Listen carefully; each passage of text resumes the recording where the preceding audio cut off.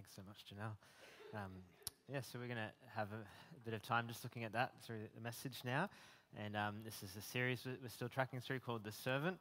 And if you've been with us the last few weeks, we've been talking about how Jesus has been trying to get away from the crowds and get away from the religious leaders and get away from the controversy, but it sort of keeps following him. And he went up north to this other nations, non-Jewish area, and a woman kind of persisted with him for healing, and then he went to another sort of gentle area on the west side of the Sea of Galilee, and all these crowds have come for healing, and he's fed them. And it's kind of like he's been trying to get away from the Jewish areas for a while because of the controversy. It's like getting away on a holiday, although his holiday's already been interrupted a lot.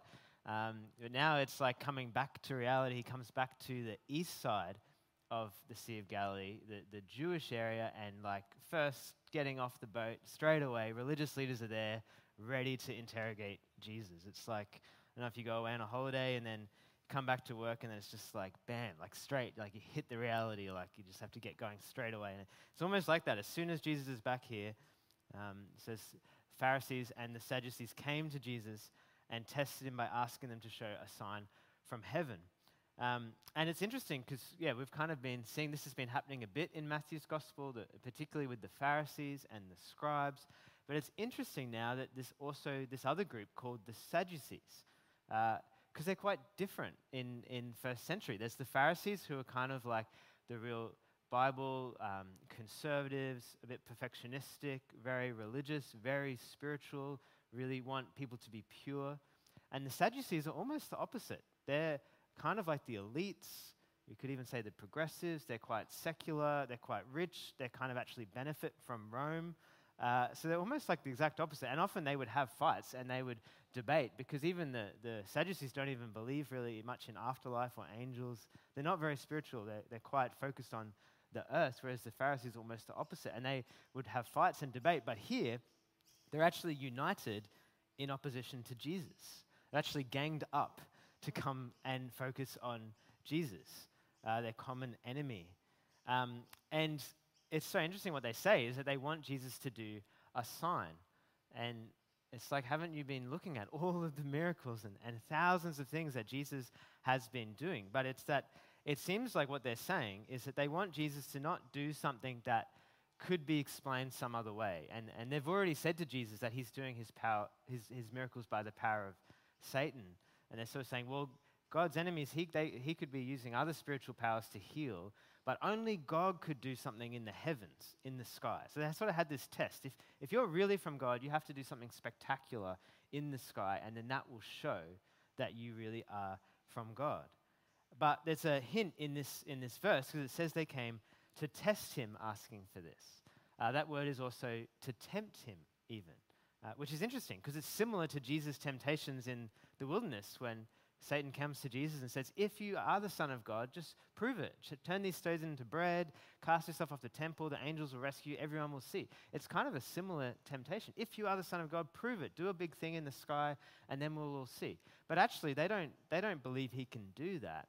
If anything, maybe they just want him to attempt it and fail, and then the crowds will realize, actually, he's not legit, and maybe they'll leave. They're opposed to Jesus. So they come to him, and he responds to them like this. He says, when evening comes, you say it will be fair weather for the sky is red, and in the morning today it will be stormy for the sky is red and overcast. You know how to interpret the appearance of the sky, but you cannot interpret the signs of the times. A wicked and adulterous generation looks for a sign, but none will be given it except the sign of Jonah. Jesus then left them and went away. It's interesting. Jesus is almost like, well, if you want to talk about the sky, let's talk about the sky. Like you look at the sky and you can read it, and you read the weather and you sort of can look at the sky and you can see what's going on. But you're not looking at me and actually seeing all the things that I'm doing. And therefore Jesus says the issue is not, and I already preached a message on this a while because this has already come up once in Matthew, this request for a sign. And it seems like this request for this kind of sign, that's like a big, undeniable sign from God, that desire and request is a sign of actually something wrong with the heart. And Jesus says that they have something wrong with their heart. They're wicked and adulterous. They're not faithful to God. And he says that the only sign that they will have is the sign of Jonah. And again, it's the second time in Matthew he's said this. And really, I think what he's saying is that similarly, that Jonah was a sign to Nineveh in the book of Jonah. He came, he preached repentance. His life was an example of God's deliverance from the big fish. And Jonah was the message. He was the messenger and the message. And Jesus is the sign. Jesus' life, his teaching, his miracles, his call to repentance, then ultimately his death and resurrection is the sign. But they're actually not looking at him. They want him to do something bigger in the sky, but because they're not looking at him as actually the sign, they actually are missing him. In many ways, they're coming to Jesus saying to prove himself according to their standard and understanding and system. And part of the reason why they're being increasingly opposed to Jesus is because he's not fitting into their understanding and system of how God works and how the Messiah works, and they're unwilling to be open and compromise. And actually there's a principle here that those who want Jesus to fit into their own system and assumptions actually can't see him clearly. They can't see him. They can't see the signs all around them because they're actually not looking at him, because they're looking at him through their own lens, their own worldview, their own assumptions, and they're not willing to take off their glasses and actually just look at Jesus, or even look through Jesus. Jesus is actually the center point. Jesus himself is almost like a lens and a way to view the world. He's at the center, and actually we're not called to approach him through some other lens, but actually say, he's the center, and everything is defined by him. He has to be first. And if Jesus doesn't fit into our systems of thinking, it's because he's not at the center of them.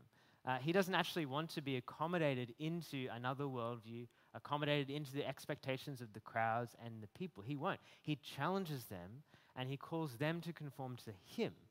He's not going to conform to them. And I think it's so helpful because we all have a set of glasses that we wear all the time. We all have a worldview and a way of interpreting the world that's a mishmash of all different things in our lives, and then we can kind of have bigger categories for different worldviews as well, and obviously different religions have different worldviews. But Jesus is to be the center of that. He's not to be viewed through a worldview. He is to be the way that we define everything. He must be at the first place. Leslie Newbegin puts it this way.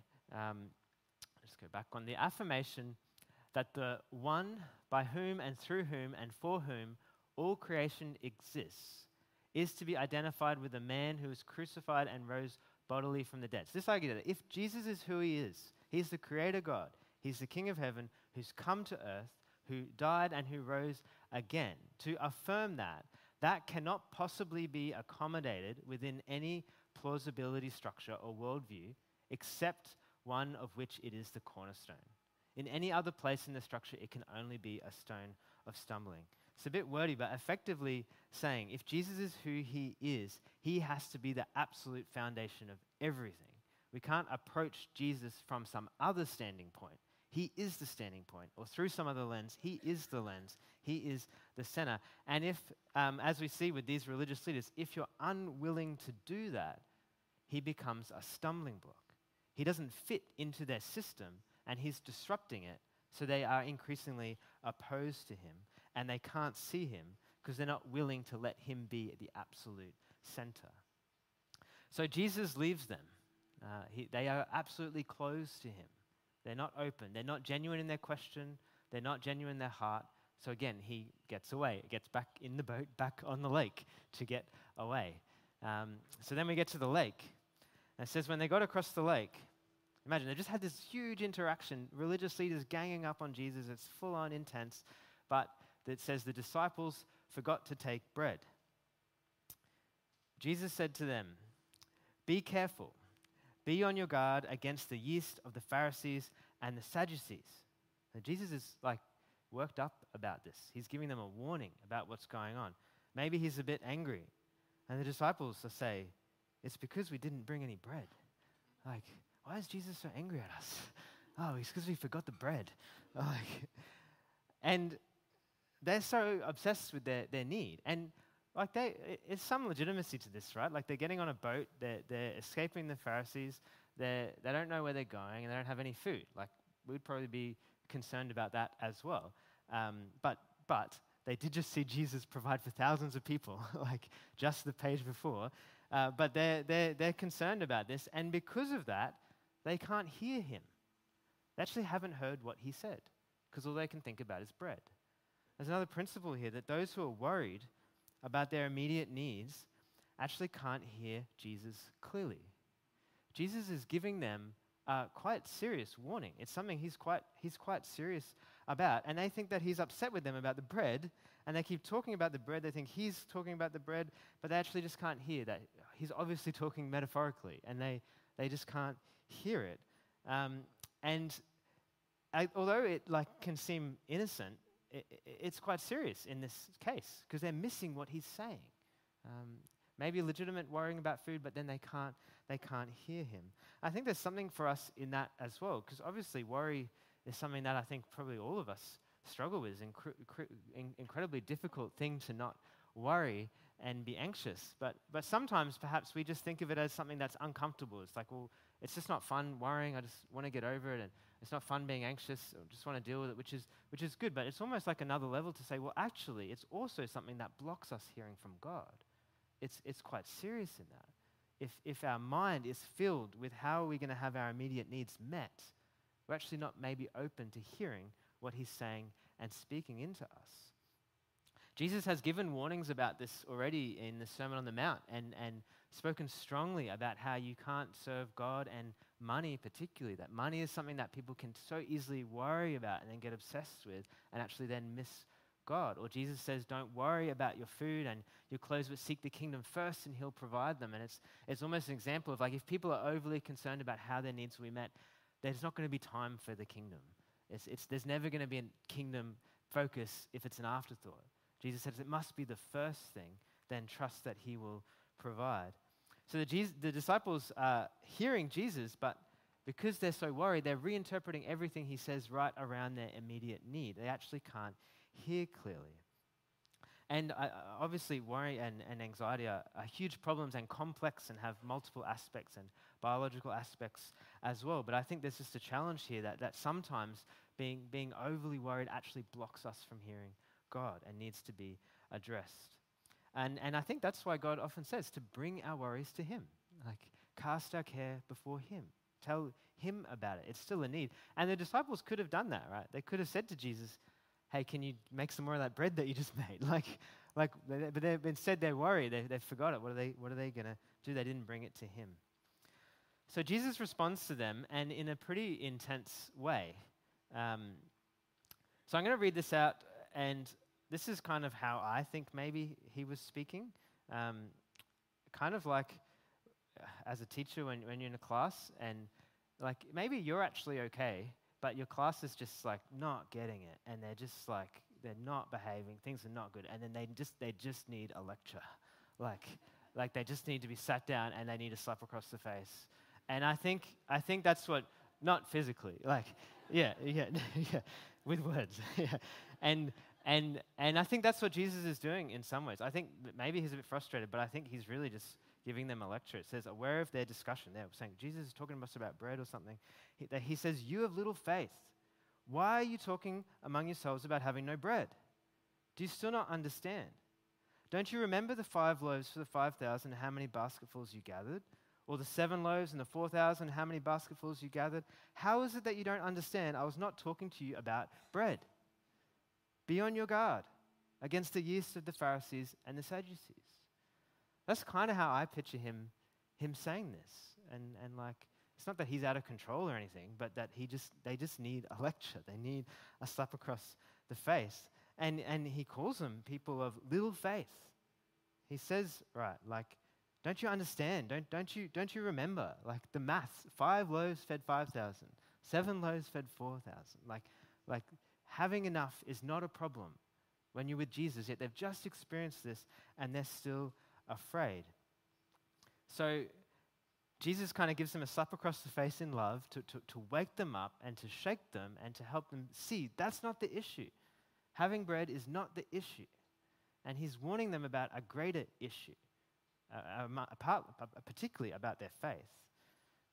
So in many ways, this principle for us is that we need to quit worrying because Jesus will provide. We need to trust and listen to him.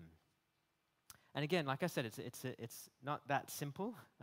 There's a lot to that. But sometimes I really actually appreciate someone doing that to me, just telling me, like, just sort of needing to wake me up and just give me a slap across the face. And obviously God does discipline people and challenge people, and I think that can be in love as well. And I think there's an opportunity for us today even to maybe hear Jesus speak to us in a similar way, and to me. Like, all of this is preaching to me as well. And but I've just been imagining Jesus speaking like this to me this week, and I've actually found it really helpful. So I just wonder if you can imagine Jesus saying to you when you're worried, you have little faith. Like, why are you worried about money? Like, just imagine Jesus like shaking you. Why are you worried about your clothes? Why are you worried about your food? Well, like, you've got food and clothes. Why are you worried about your holidays? Like, really? Like, why are you worried? Don't you understand? Don't you know who I am? Don't you read the Bible? Like, don't you know all the stories of how I've provided again and again? Don't you remember how I've provided in your life again and again? Don't you remember that I'm just with you all the time? How many times I've come through for you? How is it you don't understand? I'm the Lord. I have everything. I've given myself for you. I've given my life for you. I'll give you all things. Why are you still worried? Like I've just been imagining him speaking to me about that. I mean, I worry about time all the time, not having enough time. He's like, why are you worried about time? Like, I'm the Lord of time. I can make everything happen in a moment. Why are you so worried? Why are you rushing and busy and then you can't hear me? Don't you understand? I have all that you need. And I think it's helpful to kind of just be slapped across the face and just snapped out of our focus on the immediate and just forget who God is and who Jesus is. Dale Bruner says this: it is the constant temptation of disciples to look at what we have as if that is of final importance and not at whom we have. Our insufficiency is not the problem. That is a given of both the human and the Christian condition. The problem is unbelief in the sufficiency of Jesus. It's so easy to just focus on what we don't have. Think, this is all we've got. This is how I'm feeling. This is the situation. And to be stuck there. Whereas the issue is not that. The issue is, have we forgotten who he is? We don't understand. He just did it last week and we're already freaking out again. Like we just need to trust him. The issue is not our stuff, but our faith. We need to stop looking at our lack and we need to look at Jesus and his sufficiency. Because those who are worried about their immediate needs can't hear Jesus clearly. Therefore, we must quit worrying because Jesus will provide and we have to trust and listen to him. So Jesus slaps them across the face. He gives them a lecture, or he's like the coach that's like digging into the team at halftime and just trying to get them focused so they can hear. And then they hear him.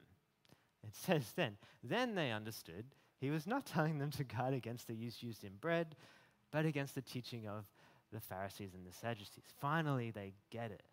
He's saying, beware of the yeast of the Pharisees and the Sadducees. This is this message that Jesus wants them to get. It's not about bread. It's about teaching.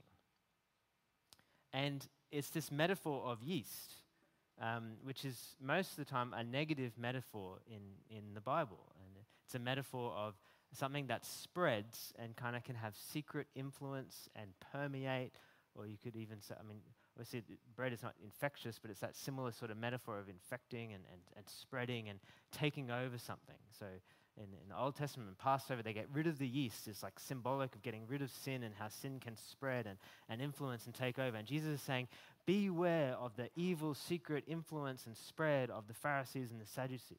They need to be aware of it, that it could affect them. It could spread. So he's telling them to be aware and to watch out.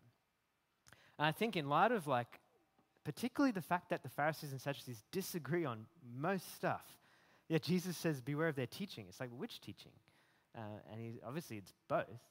I think the real issue here, and I think there's probably different ways to interpret it, but is that like the Pharisees and Sadducees have come to Jesus and said, hey, do a sign from heaven. Like they've come with their worldview and their perspective and their system of thinking and say, Jesus, you need to conform to us, and if you don't fit, we're opposed to you. Jesus is saying, be aware of starting to think like that. He says, be careful of being influenced by any system or worldview that doesn't have Jesus at the center. Because the Pharisees and Sadducees are incredibly influential. People looked to them and people were scared of them. And more, people will start to follow them. And we know the story. Eventually, that yeast will spread throughout all of Israel and Jesus will end up on the cross. So Jesus is saying, be aware that they have influence. And their worldview and their position is actually not open to Jesus. So don't think like them. Jesus is a stumbling stone to them. He's not the cornerstone. So Jesus is really warning the disciples not to be affected by their kind of ideology, their focus, their influence that shifts him from the center and starts to almost critique and look at Jesus through some other lens rather than letting Jesus define everything and be at the center. And it's interesting because it's both groups, right? The Pharisees in many ways represent the extreme conservatives, the Sadducees in many ways the extreme progressives, both super influential, and Jesus says beware of both of them. Both of them actually are opposed to him. So I think there's actually a warning for us in this, because there are many different systems of thought around in our world, and there's many different voices, and they're influential. There are many different ideologies and worldviews and ways of viewing the world on both the right and the left. And we need to be on guard because they do affect us. And we need to be on guard of not trying to fit Jesus into a system or put a system above Jesus, but let him question both. Let him be at the center. Because some human systems they like Jesus. They say, yeah, Jesus is great. But Jesus is not the center of their thinking. If it's yeah, Jesus is great, but we don't really agree with him on this thing and this thing, or we kind of reinterpret, that's looking at Jesus through a lens. Whereas actually Jesus needs to be the lens who critiques all other positions. And if he's not the center, he becomes a stumbling block. Again, Dale Bruner, on this sort of application from this passage, he says, Jesus thus calls all later disciples to discern in their own times the perfectionistic, the Pharisees super conservative, and secularist, super modern, we could say progressive theologies of their age, and to free themselves as much as possible from both of them. This leaves disciples with the teaching of Jesus alone. Jesus' disciples are loosed from bondage to the reigning theological movements of their time to be free Christocentrics. So to be people who are loyal to Jesus, not loyal to another system, another political system, another ideology, another way of complex theory of how the world works. That's not to be the focus. Jesus is to be the focus. And he's warning because yeast spreads secretly. It spreads and influences. And obviously we live in a culture, they lived around the Pharisees and they were being influenced. So Jesus says, be aware.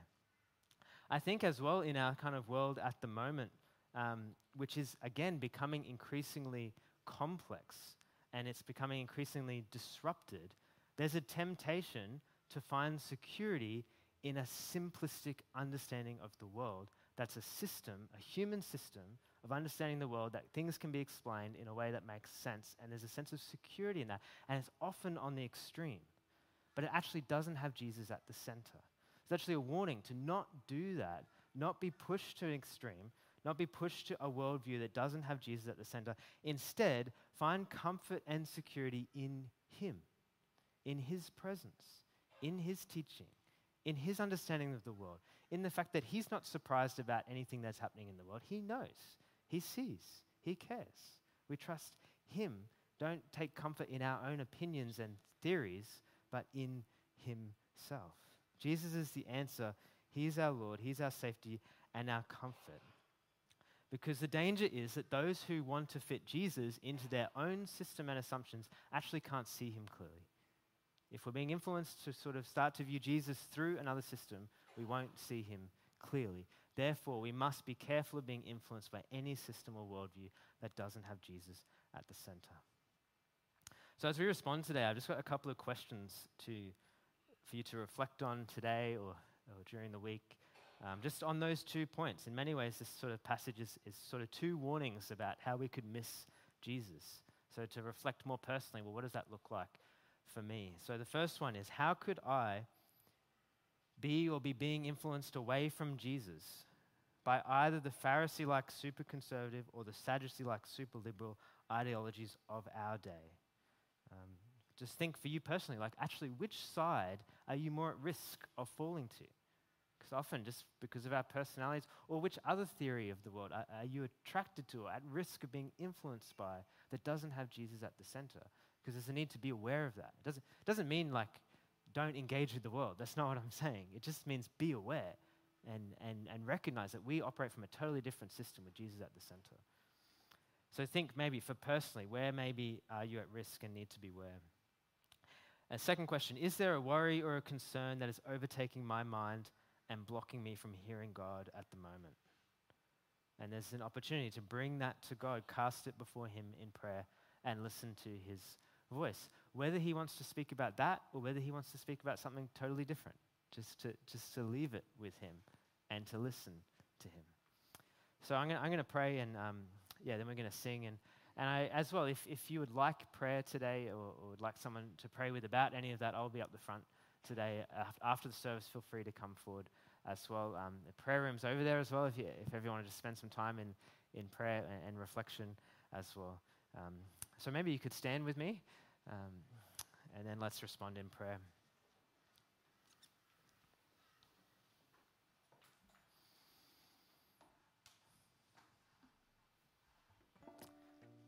Lord, I'm just so grateful that you love us, holistically, and you're jealous for us, Jesus. And in love, you, do discipline us and do shake us and do call us to wake up and snap out of the ways of thinking and the ways that we get stuck. And just thank you, Jesus, that you are the sign, that you've revealed the Father to us, that you're alive from the dead. And we just say we want to be loyal to you.